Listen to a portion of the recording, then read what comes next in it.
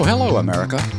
Yes, you're dialed into the right place. This is the Frankly Daniel Show, and yes, I'm the Daniel in the Frankly part of this enterprise, and it's my weekly exercise, as you well know, of our First Amendment rights. Thank you for joining me today. It's an honor to be here. Today's show is entitled, it's a rather long title, it's entitled To Be or Not to Be Aborted or Transgendered or to Be Totally Ignored Altogether. Now, I'm going to have to shorten that, I'm sure, for the podcast, but that's what we're going to go with for the moment. The Wall Street Journal reports that in 2021, the U.S. will record, or actually has recorded by this point, at least 300,000 fewer births because the uncertain economy and the pandemic dissuaded women from having babies. 300,000 doesn't sound like a lot, but it's a lot of babies when you think about putting 100,000 babies in the stadium at Notre Dame or at the University of Michigan for football games. That's 3 stadiums full. In our largest metropolitan areas, those with 1 million or more people, they saw deaths exceed births collectively over the past decade. Deaths higher than births have been particularly so in rural counties across the nation. And while COVID-19, of course, it hit older folks harder than younger ones, note this trend is a decade-long one. U.S. women had about 3.6 million babies in 2020, down 4% from 2019. As you've heard me say before, the total fertility rate, which really serves as a snapshot of the average number of babies a woman would have over her fertile lifetime, that fertility rate fell to 1.6 babies per fertile woman. Now, that was the lowest fertility rate on record since the government began tracking it in the 1930s. And even before that, we know families were much larger. As a matter of fact, a nation's fertility rate must be 2.1 children per woman on average, of course, during her childbearing years. Any ratio under 2.1, say like for instance 1.6, means the nation is shrinking in population. Now, if this ratio isn't elevated or worse, it continues to decline, a nation eventually just shrinks away into non-existence. Oh, that will never happen here. Oh, it couldn't happen here. Well, how much slower do you think it should get before we begin to notice it? Now, the Wall Street Journal, they've been running a series of articles over the past 4 years highlighting this population concern. But are we worried? Heck no. Do you care if Americans aren't making more American babies? Given the shrill and hateful rhetoric from the radical progressive left, we don't care. And what we want instead of more babies is unlimited access to unrestricted, on-demand abortion. For any reason and no reason at all other than our own selfishness. We don't want more babies. No, sir, no, ma'am. Babies are a drag, and they're a demand on our personal time, time we've set aside for ourselves. Babies are also a drain on our spending money, our fun and party money. And if you're a divorced woman or you had a child out of wedlock, raising a child, especially a baby, is a monumental task, and it really gets in the way of just about everything else. But every day we hear stories where families not only survived but thrived with a dedication to raising God-fearing, upright, bright, hardworking children. I'd like to think I'm one of those. I grew up in a family of 6 children, and my father, the lone source of income, somehow made ends meet. He was a postal clerk. Not a very exciting job for sure. But we're told it's different today. Well, it's always different, isn't it? They're right. Joe Biden and the progressives are hell-bent on degrading America into a neo-socialist, full-on globalist nation. And it's not very family-friendly, and it sure doesn't give a hoot about babies. But regardless of the period, things are they're always different. Yet this hasn't stopped the human race from continuing, as strange as it is, huh? After all, babies don't make themselves. But to hear some women who find themselves newly pregnant, they'd want you to think they did. I take no comfort in knowing America isn't alone in this phenomena of self-directed depopulation. Declining fertility rates are also plaguing most of Europe. People in wealthy nations have simply stopped having children. Now, the reasons are many, and most certainly economics plays into it. But the largest driver is just plain selfishness. Younger, more affluent couples want to be free to do whatever they want to do whenever they want to do it. And I could hardly blame them in many ways. The younger generations are also waiting later in life to marry. Now, the radical progressive left, as best exampled by Alexandria Ocasio-Cortez, a.k.a. AOC, they lay the problem at the feet of climate change. Of course, everything is really about climate change. That's why we're in inflation at the moment. That's why we're not doing any more fossil fuels. We're not doing all kinds of things now because the world is going to end. And I guess I'm looking at my watch here in about 7 years now. Should we just go ahead and hear it from the horse's mouth? Or other parts of the horse's anatomy? There's scientific consensus that the lives of children are going to be very difficult. And it does lead, I think, young people to have a legitimate question. Is it okay to still have children? And I mean, not just financially, because people are graduating with $20, $30, $100,000 worth of student loan debt. And so they can't even afford to have kids in a house, but also just this basic moral question, like, what do we do? I find this clip by AOC to be quite curious. So, is this a moral question? Isn't that what abortion, by the way, is all about? It wouldn't be moral to bring a child into a home where no one loves them, where they were never wanted, not to mention all the crime, especially the gun crime that's going on, and the global warming, and eventually they're going to grow up and take out more student loans they cannot pay back, and the problem just repeats itself and repeats itself. So abort now. God, who said, "Go forth and multiply," also said that if you have significant student loan debt, then hold off until Joe Biden forgives it all and makes the rest of us have to pay it off. Do you think if Joe Biden penned another of his Kill America executive orders and forgave every penny of every student loan, that we see babies popping up and out every 9 months from here on to kingdom come? I seriously doubt it. Not so clever AOC backs into railing about student debt, something her and Senator Pocahontas, Elizabeth Warren, have been after Joe Biden to forgive the enormous debt racked up by students for college costs. And it is sizable. It's ridiculous.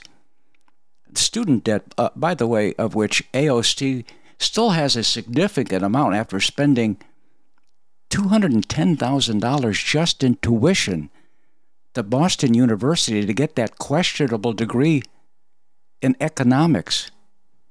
Would you have ever guessed AOC had a degree in anything, much less economics?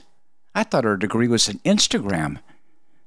Nevertheless, student loan debt will soon reach, what do you think? Take a guess. How about $2 trillion? $2 trillion. Now, who forced all these college students to sign all these loans for $50,000 a pop?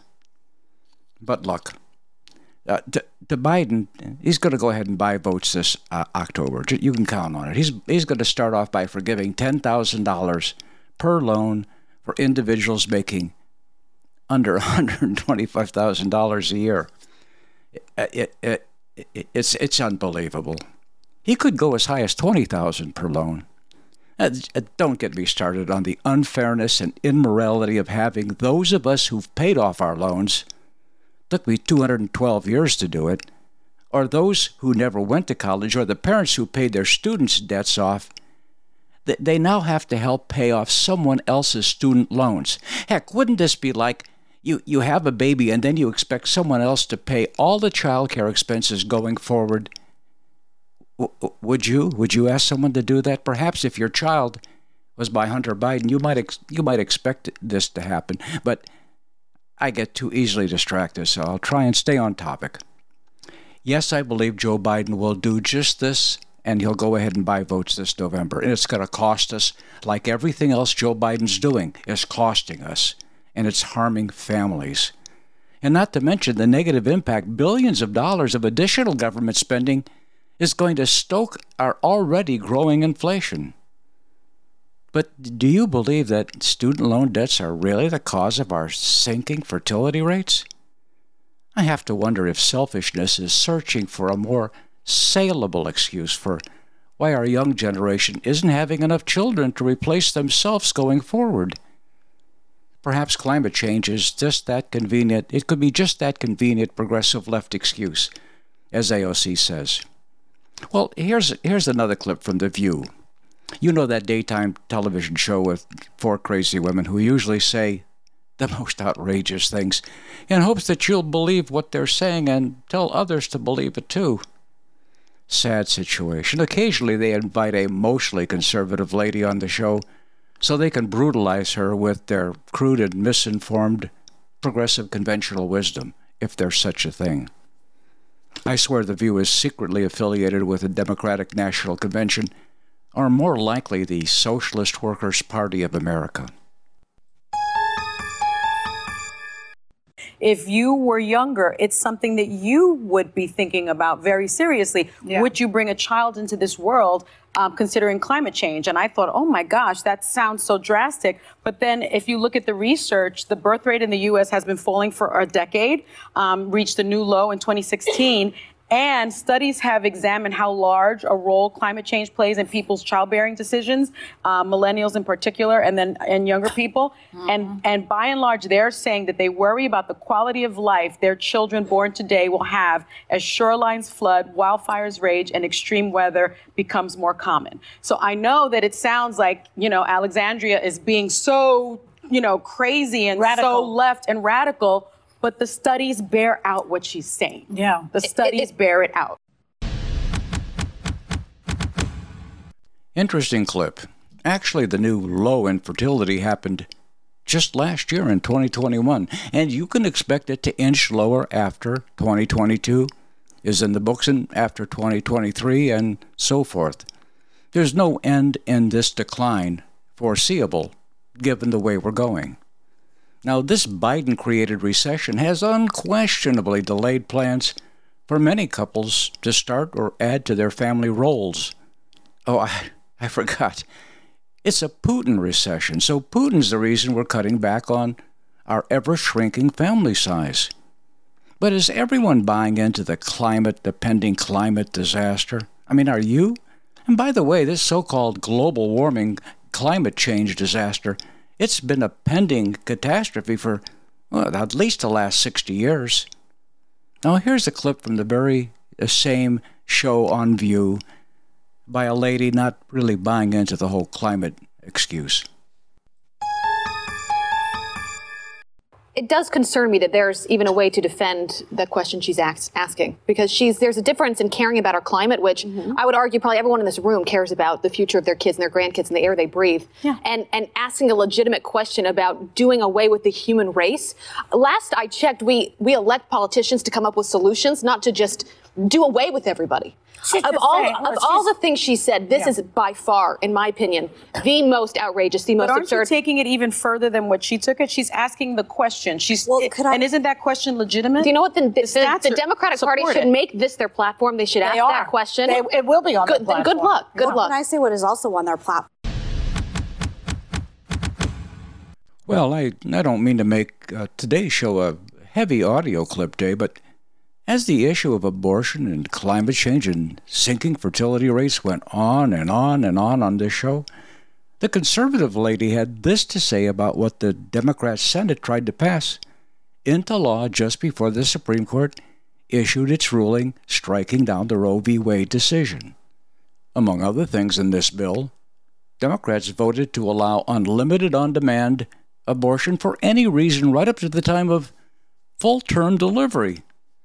The bill also criminalized any healthcare professional who refused to participate in abortion procedures due to conscience objections. And this bill included stripping them of their medical, nursing, or physician assistant's licensure, along with fines and possible jail time. Can you believe you either going to do this abortion or else? And this is really the way the Biden administration would like to handle everything. They really are in an all-out war to gain control over everything, to have one party, to have a centralized authoritarian government. You just have to look across all these policies, and when you add them up, you can't come to any other conclusion. It's an or-else kind of thing. It was that way with COVID. It's going to be that way with abortion. It's that way with them telling you that you either have to accept CRT training in your school or in your company or whatever, or there's going to be consequences. Anyway, the bill failed in a 51-49 vote, defeating poor old Chuck. They needed 60 votes, obviously, to pass this. This is why they're talking about getting rid of the filibuster. Ben Sasse authored the Born Alive Abortion Survivors Protection Act. This act would punish any doctor who fails to provide medical care to a child born alive after an attempted abortion. Every single Democrat, except 3 of them, voted for this yesterday, including Cory Booker, Kristen Gillibrand, Kamala Harris, Amy Klobuchar, Elizabeth Warren, and Bernie Sanders. So that means these Democrats don't believe that a baby born after a botched abortion should receive medical care. Now, this is something that started with Governor Northam. Now, this is an example when we're talking about people having children and where just how extreme the left has gone. This is an example of that. And by the way, according to a Marxist poll, 80% of Americans support abortion being limited to the first 3 months of pregnancy. So if Democrats want to win an election going forward, are you going to be the party of late-term abortion, the party of infanticide? Let me finish, please. Is this the platform you're going to have? Because when you're talking about children and you're talking about being pro-life, this is well out of the mainstream of where Americans are at. And when I hear AOC saying that, I actually think Cory Booker, Kristen Gillibrand, Kamala Harris, all of these people, they are answering her. I believe AOC is the leader of the party. And if you think that is how you win back the White House, I'm here to tell you, I spent a lot of time in red states. I'm from a red state. That is a losing argument.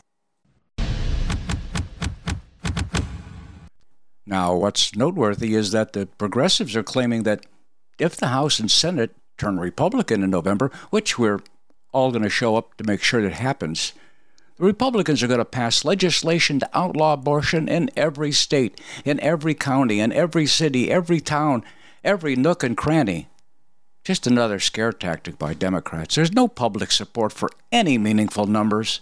That would even encourage Republicans to try such a stupid stunt. Furthermore, Joe Biden has already said he'll veto it, and there's really no appetite, or there's certainly not the numbers in the House or the Senate to override a Biden veto. But you have to wonder whether all this corrupt and disingenuous fear-mongering is giving folks pause in their family planning. Now, you wouldn't think so, but I bet if you went out and asked 100 different couples, it just may. Now, if you haven't guessed by now, the Biden administration has a solution to rebuild America, while making America look more like Africa, Central and South America, more like Asia, and less like Europe and Canada. These last two are all hopelessly lily white. So what's that solution, you say? It's unfettered, uncontrolled, wide-open borders where 250,000 aliens, yes, 250,000 forests can illegally stream across the Rio Grande, of course, stream into America, unquestioned and tacitly welcomed with federal welfare by an un-American, pro-globalism bent Biden administration. The fewer babies Americans have, the more reasons there are to import all the people this nation will ever need, and they're out there. We're watching them come across every evening on television. Now, have you noticed this too? I'm asking you a lot about things you should notice, because I've noticed that Biden's approach to a shortage of American babies is to import migrants from other nations, preferably nations with a lot of people of color. And I'm not talking about the kind of color you get on the tanning bed, because the Biden administration has made no secret about their disdain for whiteness and for our nation's alleged white privilege. Now, once again, have you noticed that Biden's abortion policies are his solution for declining fertility rates? But he doesn't come out and say that. That would sound like a replacement theory. Yeah, his replacement plan is very much like his energy policies and his war against fossil fuels. We have the capacity and the capability to birth and grow our own American babies. There's no reason we have to import people to remain a country. As for energy, we have the richest, deepest, and finest quality of fossil fuels beneath our feet. But Joe Biden prefers to import oil from other nations rather than tap our resources, our own American energy, our God-given oil and natural gas. And in each case, Americans are paying a hellacious price for Biden's perverted policies on abortion, immigration, and energy. But it's okay to buy foreign oil, to import aliens, and just about everything else, to pay for the sins of past slavery that most Americans have no earthly connection to, nor do those of dark skin tones living in the United States. And the war against parenthood continues. When it comes to parents and parenthood, the Biden administration has at best a who cares attitude. If you have a child today in Biden's world, you actually have to worry about and give pause to whether you're going to be able to find food for your infant.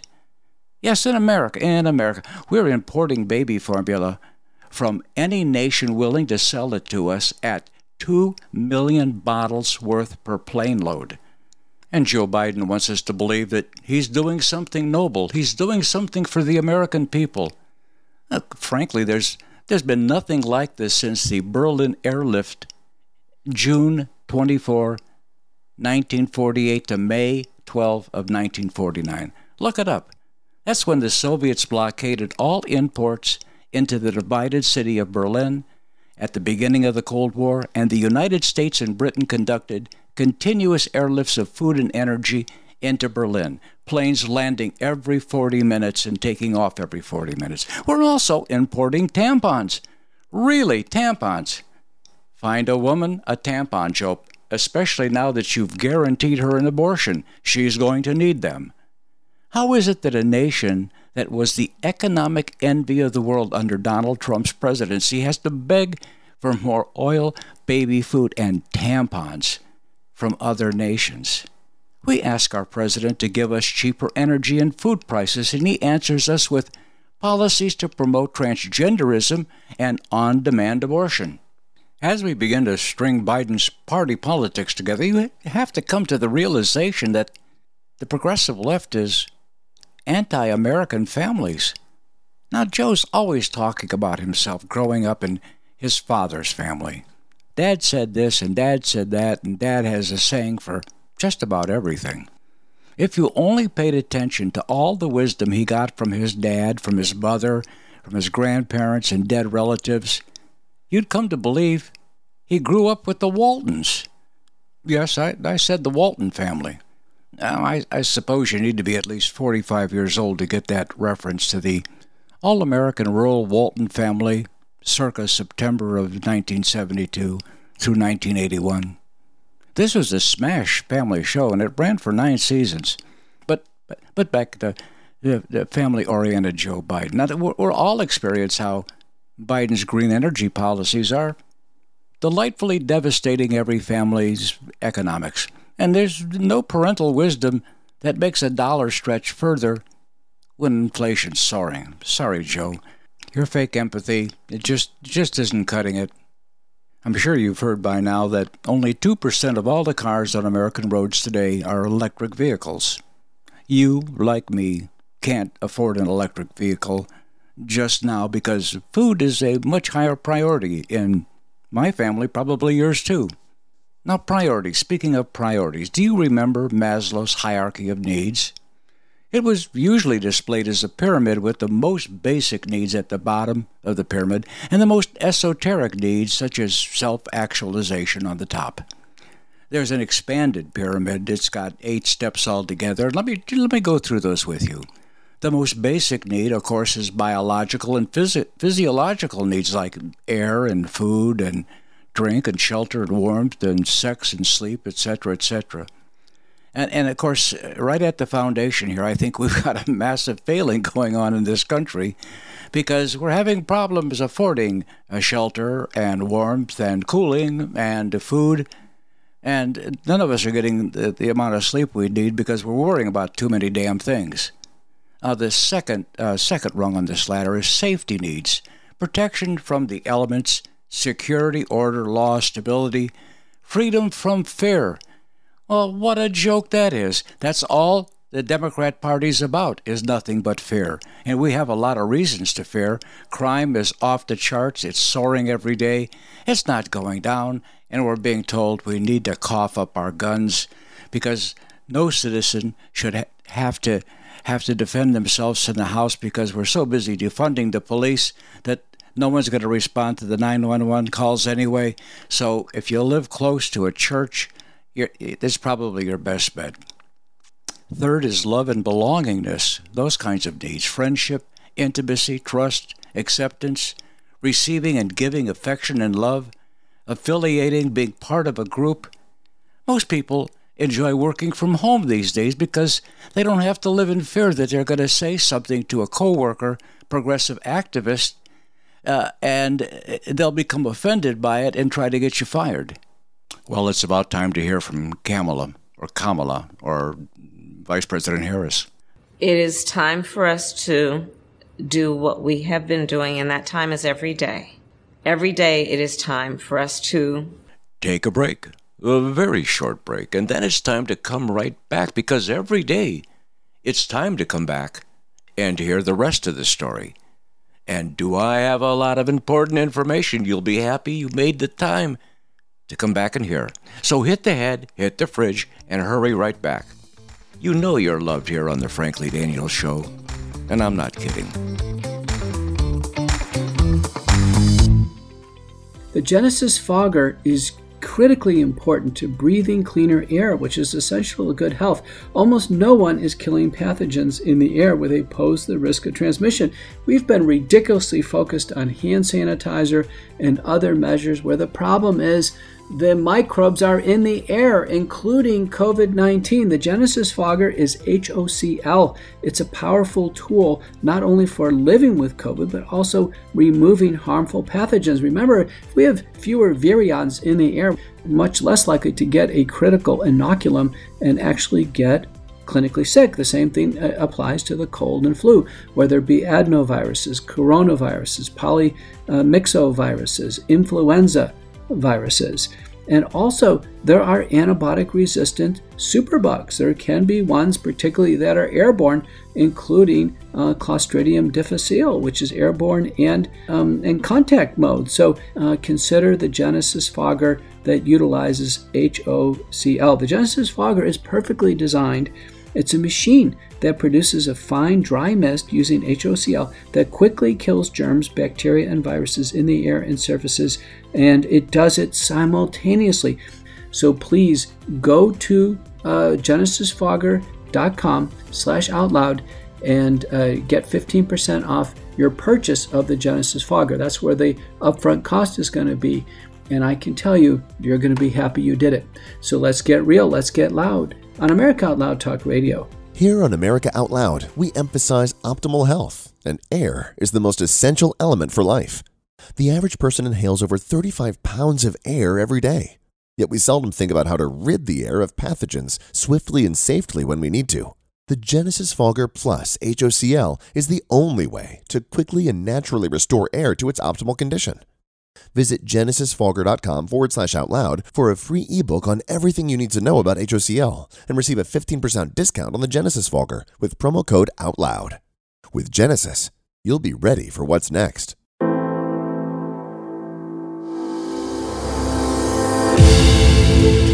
America Out Loud beats to the pulse of our nation. We know when you're angry, you're troubled, confused, glad, and thankful. We know you because we are you. Join us as we explore the most important issues of our time. We are America Out Loud Talk Radio. Liberty and justice for all.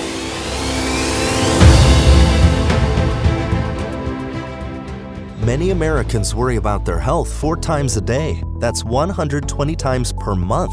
To minimize the worries, leading nutritional supplement company, Healthy Cell, created Immune Super Boost, an immune supplement that contains full effective doses of science-backed nutrients like vitamin C, zinc, elderberry, and echinacea, all in a 1-a-day pill-free, ultra-absorption ingestible gel. Supporting a strong and resilient immune system can be simple. Go to healthycell.com and use code AMERICA50 for 50% off any order of Immune Super Boost. That's healthycell.com, HEALTHYCELL, and use code AMERICA50 for 50% off.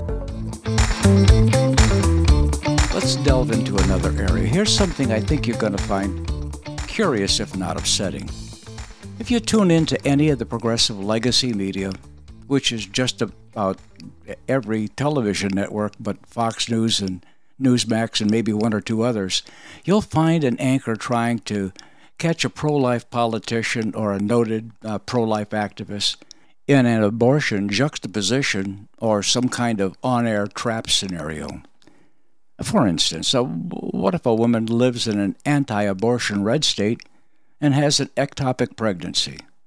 Now, as governor of a red state and a vocal opponent of abortion, do you still support your red state's no abortion laws? What happens when a young, learning disabled girl who is crippled and blind is raped by a cartel lord? I know it gets pretty ridiculous. Do you still support anti-abortion laws? And these situations get more bizarre by the case, but there seems to be no end to them. It's as if each of these cases, usually very strange cases, are somehow the norm. It's as if this case we're bringing up and talking about now, that's the one that nullifies all anti-abortion laws. Well, this past week, this exchange took place between CNN's Dana Bash. This conversation went on between Dana Bash and Governor Kristi Noem of South Dakota. The Indianapolis Star is reporting that a 10-year-old girl in Ohio who was 6 weeks and 3 days pregnant now has to travel across state lines to Indiana to receive an abortion. So because this is a trigger law that was passed before you became governor, I wanted you to be clear.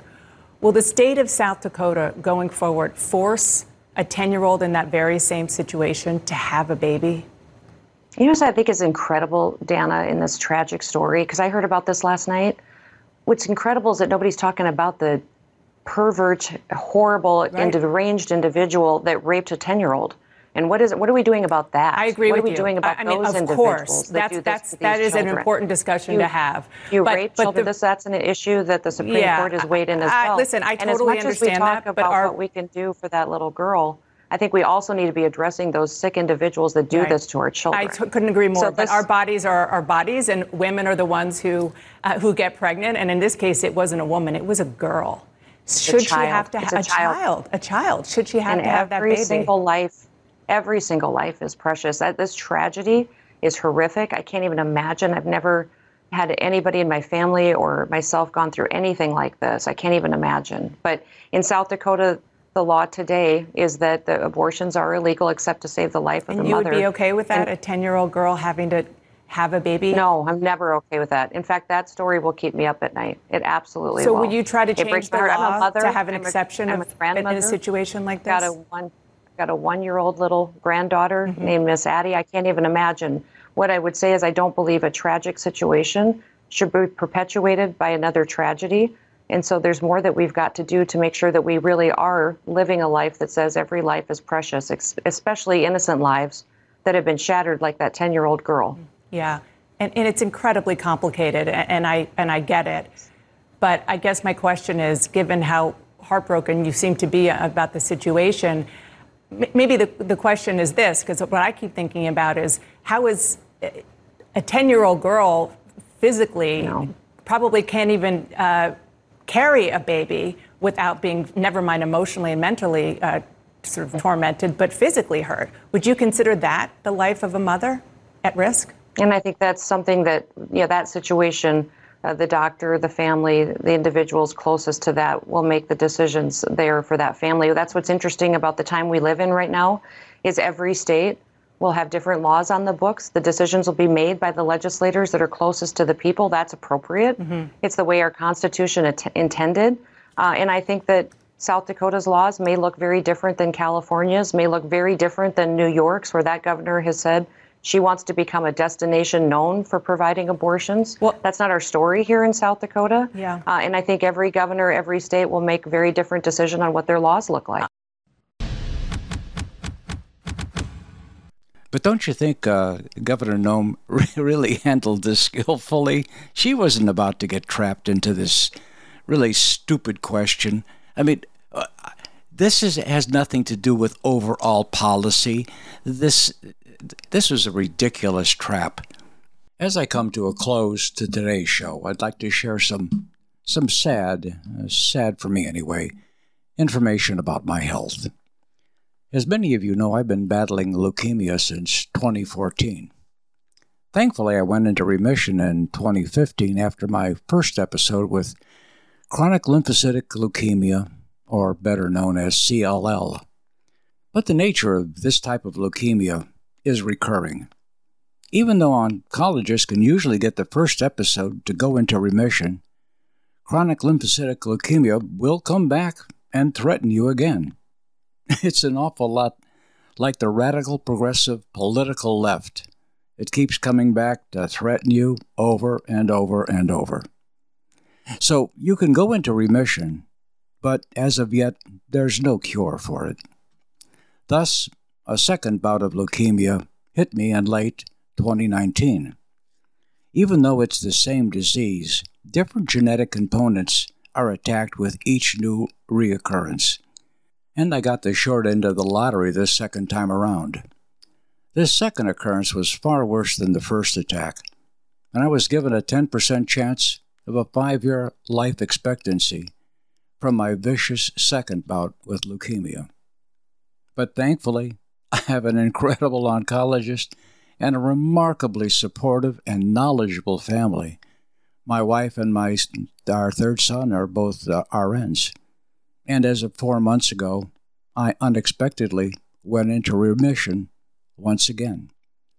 This remission was unexpected and in itself remarkable. And yes, I do believe prayers work. All appeared well, full knowing that this grim reaper would one day return for another shot at me. So we're coming to the point of inflection in this story, so bear with me. I am getting to the point. Last week, doctors at the Cancer Center discovered I have a mass in my chest. Cancer just can't seem to leave me well enough alone, and we just learned that this mass is cancerous, and it's serious cancer. I'm scheduled for more diagnostic tests and surgery as soon as possible, to be followed by radiation therapy and likely chemo and immunotherapy, old friends that I'm well acquainted with.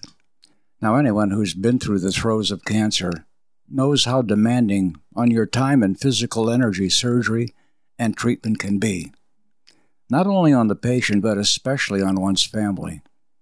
All this means is that I have to leave the Frankly Daniel Show behind and concentrate on surviving another cancerous attack. With God's grace and my family's care, I will hopefully return back to the wonderful family that comprises America Out Loud. But really, there's no knowing if or when. Now, I can't possibly close this show out without my heartfelt thanks, my most sincere thanks to Malcolm, the founder, the creative genius, the spiritual leader, my mentor, and the driving force behind all things America Out Loud. Malcolm, like for all of us at America Out Loud, has allowed me to voice my opinions this past 15 months without a word of interference. Malcolm lets us say our piece and supports us in every imaginable way. In addition to having an incredible and memorable voice for radio, Malcolm has a naturally gifted ear, and his mentorship and suggestions are highly valued and skillfully delivered. He's an incredible force for good and truth.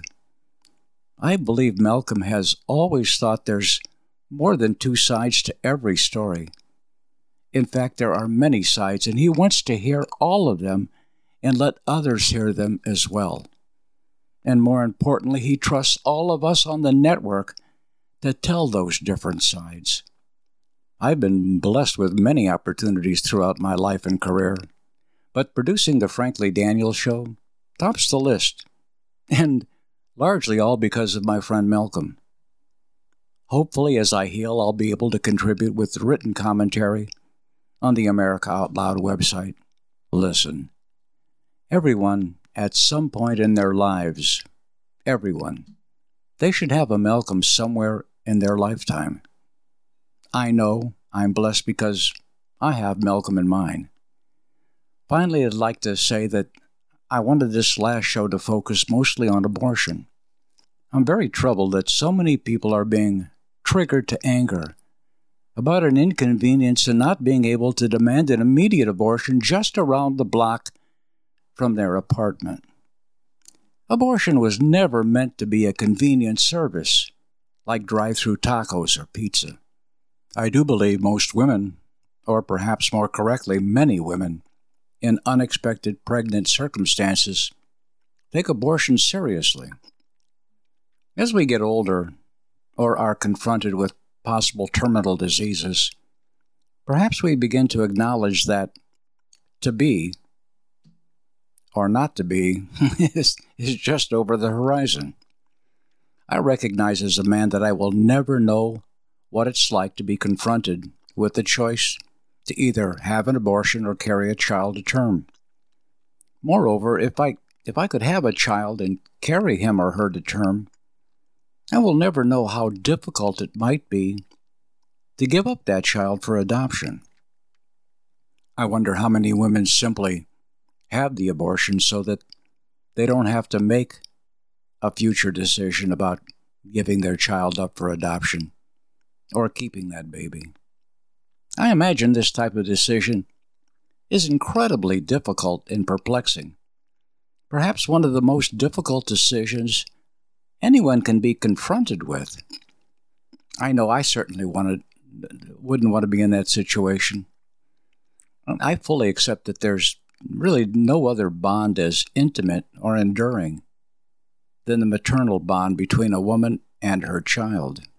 After all, being a growing child's total life support for 9 months is not only a taxing and demanding responsibility, but it's a gift few can give another human being. I can't do it, but I'm not alone. There are millions of women who would give anything for the chance to be a natural mother, but their bodies failed them through their supposed years of priceless fertility. I've been to the birth of all of my sons. I've witnessed many, many incredible events in my life, but nothing comes close to being present at the birth of your child. In fact, I've never heard a father be anything short of overly joyful, blown away by one of the most, if not the most intimate and miraculous events in their lives. But have you noticed? Fathers are entirely missing from all the hostile discussions about abortion, a woman's reproductive rights, and the recent Supreme Court Roe v. Wade decision. Well, let me correct that characterization. What's filled our social and legacy media, our cable news and opinion television broadcast, and our political dialogue is nothing short of demagoguery. Instead, what passes for opinion and enlightenment is mostly exaggerations, hyperbole, misinformation, distortion, and flat-out vicious lies, and many of them told by our president. For instance, the Supreme Court didn't strip women of any constitutional right. As I've said before, and if you seek the opinion of politically neutral constitutional scholars, they will tell you there was never a basis for a constitutional right of abortion in the Constitution. So what's the point? What's the point of all this discussion? What's the point of all this back and forth about abortion, about fertility rates, about women's rights, and other miraculous life and death circumstances? I only ask that, can't we do a better job in preventing unwanted pregnancies? For heaven's sakes, we are the most advanced technological nation on earth. It's not the Supreme Court's fault these pregnancies happen. Their job is to hold the Constitution true to its words. What Joe Biden is doing is castigating the court for failure of politicians to legislate one way or the other on the abortion issue. The Constitution foresaw these types of circumstances.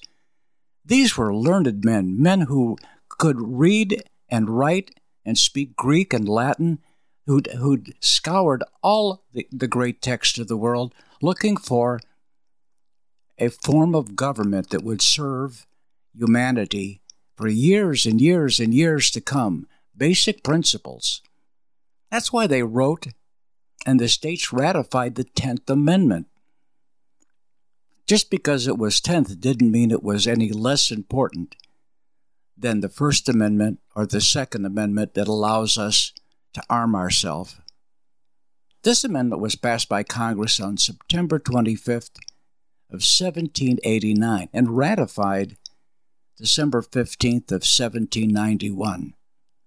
Lifetimes ago, many lifetimes ago. These first 10 amendments form the Bill of Rights. They're our rights. They belong to us. They were intended to belong to us, not to swarmy politicians or other people that rail against what they think should be in the Constitution or how they'd want to twist the words that are there. The 10th commandment reads, it's very simple. It is such a straightforward proposition. Quote, the power is not delegated to the United States. In other words, the central government, to the totalitarian government that Joe wants to centralize.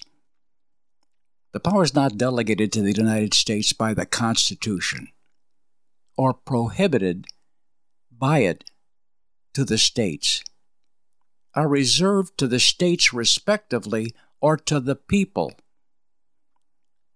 You know, our Constitution starts off with we the people. This is representative democracy at its finest. Yes, I want that decision to be as close to where I live, to my opinion, as possible. And as close as I can get it is my state. I believe in states' rights. Otherwise, we would all be the same. And you know what? A lot of countries that are like that aren't doing so well. As for the lies told about the court's negation of our right to privacy, nowhere in the Constitution does it say it's okay to take the life of an unborn. The truth be told. The truth shall set you free. The truth be told, the body in your body is not your body. Get that through your head, please. The body in your body is not your body. Pregnancy isn't like the cancerous lump that just showed up in my chest out of a dark and thunderous night or wherever evil like this comes from. It's not a lump like the cancer growing in my chest. I own my cancerous lump. I have the right to have it cut out of my chest with prejudice, and parenthetically, hopefully with skill. In the privacy between my physician and my family, I plan on having it aborted. My lump is not a life, nor any sort, and it certainly will never become a human being. I know you understand that 98% of abortions are elective. They're by choice. They are not healthcare emergencies. They have nothing to do with a person's reproductive rights or reproductive health care or all the other malarkey that goes on in these dialogues these senseless dialogues that go on. If pregnancy threatens the life of a woman carrying this would-be child, no one is going to argue against a woman's right to live first and always first. You would want that for your spouse. I want that for my wife, should it have ever occurred. This same immutable right is true for those who prefer being addressed as birthing units or birthing people. Yes, life is precious. We say that all the time. It's like saying children are our greatest resource, except we don't pay them very much attention, do we? And we get rid of them at about a pace of about a million a year. Yes, life is precious.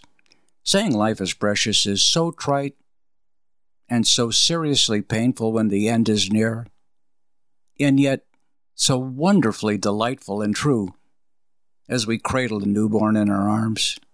Have you ever cradled a newborn in your arms? What a miracle. People mock God in saying they've never seen a miracle in their lives. For heaven's sakes, they're happening every minute of every hour. So what do I want? Can't we do a better job at welcoming new life? Can't we find our way to celebrate new life? Can't we put our heart and soul into supporting new life? Can't we do a better job of protecting it? No reasonable person is talking about rape or incest, miscarriages, ectopic pregnancies, or immaculate conceptions. After all, if we don't find our way out of our fertility collapse, we're going to become a nation entirely dependent on importing people to maintain our selfish population. Don't we realize that we're stealing and bleeding the youth from other countries to replace the children we're not having, only to leave these donor nations with a growing population of old people, which is partly our problem too. We're not replacing our youth, and our population is aging. Is any of this healthy? Is this economically sound? Is this what good neighbors do? Is this moral? Is this what America stands for? Is this who we are? This migration north is nothing like anything else ever in our history. It's incredibly selfish, while at the same time we tell ourselves we're helping all these people to a better life. Don't they deserve it? We deserve it, certainly. We have enough wealth for everybody. But if those 64 million aborted babies since 1973 had been born, would we be importing 250,000 strangers every month?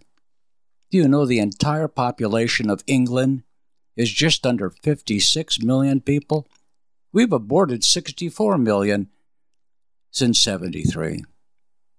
Would we be sneaking these imports and sprinkling them into thousands of unsuspecting towns and neighborhoods across America without telling the citizen residents of those towns and neighborhoods that we expect these Americans, here's your replacement people for the children you're not having. We expect you to support them with your taxes.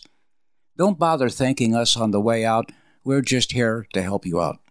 That's our government. The border's closed. All this without even a thank you. What's going on at our southern border is nothing like the Ellis Island immigration or any other immigration crisis America has ever experienced. And nothing like this has ever been done so with such utmost secrecy and misinformation and just flat-out lies. This is wholesale theft, and we're the thieves stealing replacements. We're the body snatchers.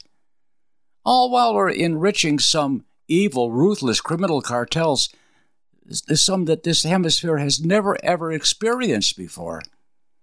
This army of evil will have to be dealt with someday. Well, our Secretary of Defense is focusing on ensuring that our soldiers are receiving wokeness indoctrination and receiving gender-affirming care and surgeries. I suppose what angers me the most, having worked with Project Open Central America for years, is how do we tell ourselves this wholesale importation of humans is righteously noble and humane? Now, I asked my Twitter followers a couple of years ago, how many people are too many people to import without any serious paperwork to review? I mean, don't we owe ourselves assurances that we aren't importing criminals and evil and all kinds of other untoward stuff? On this point, we get not a word from our current president. How many should we just look the other way for, all while we kill nearly 1 million fetuses every year? Is 5 million a year enough? Is 10 million or 15 million enough? Just what's the plan, Joe Biden? Joe, are you going to tell these millions of new immigrants that now that they're free in America, they're also free to transition into a different gender at our taxpayer expenses? After all, our laws say they're entitled to free education and medical care. Isn't free to be who you are one of the big attractions of coming to America? We're involved in so much moral turpitude that it really is nauseating. Well, I've railed on past my time.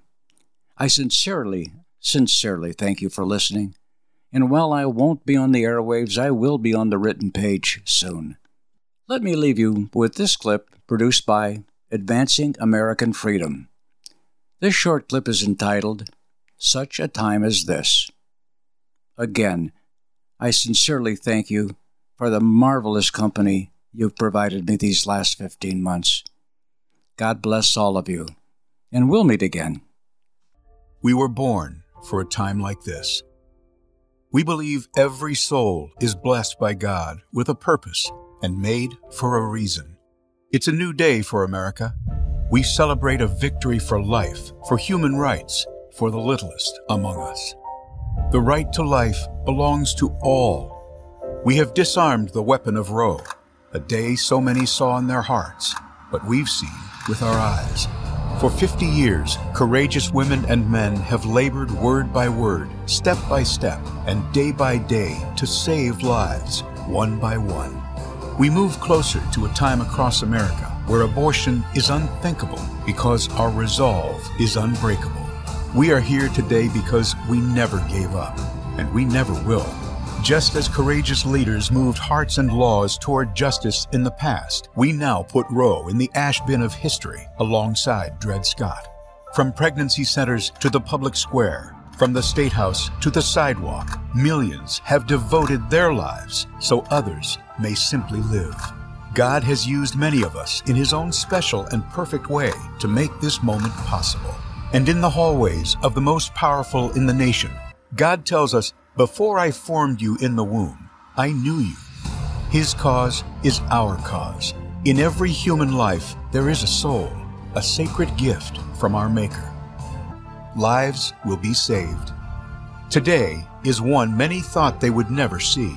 The protection of the unborn rests back in the hands of the people. We envision a future where both mother and child are cared for and valued by our society. We work so no baby will be denied a beat in their heart, a breath in their lungs, and loving arms filled with joy.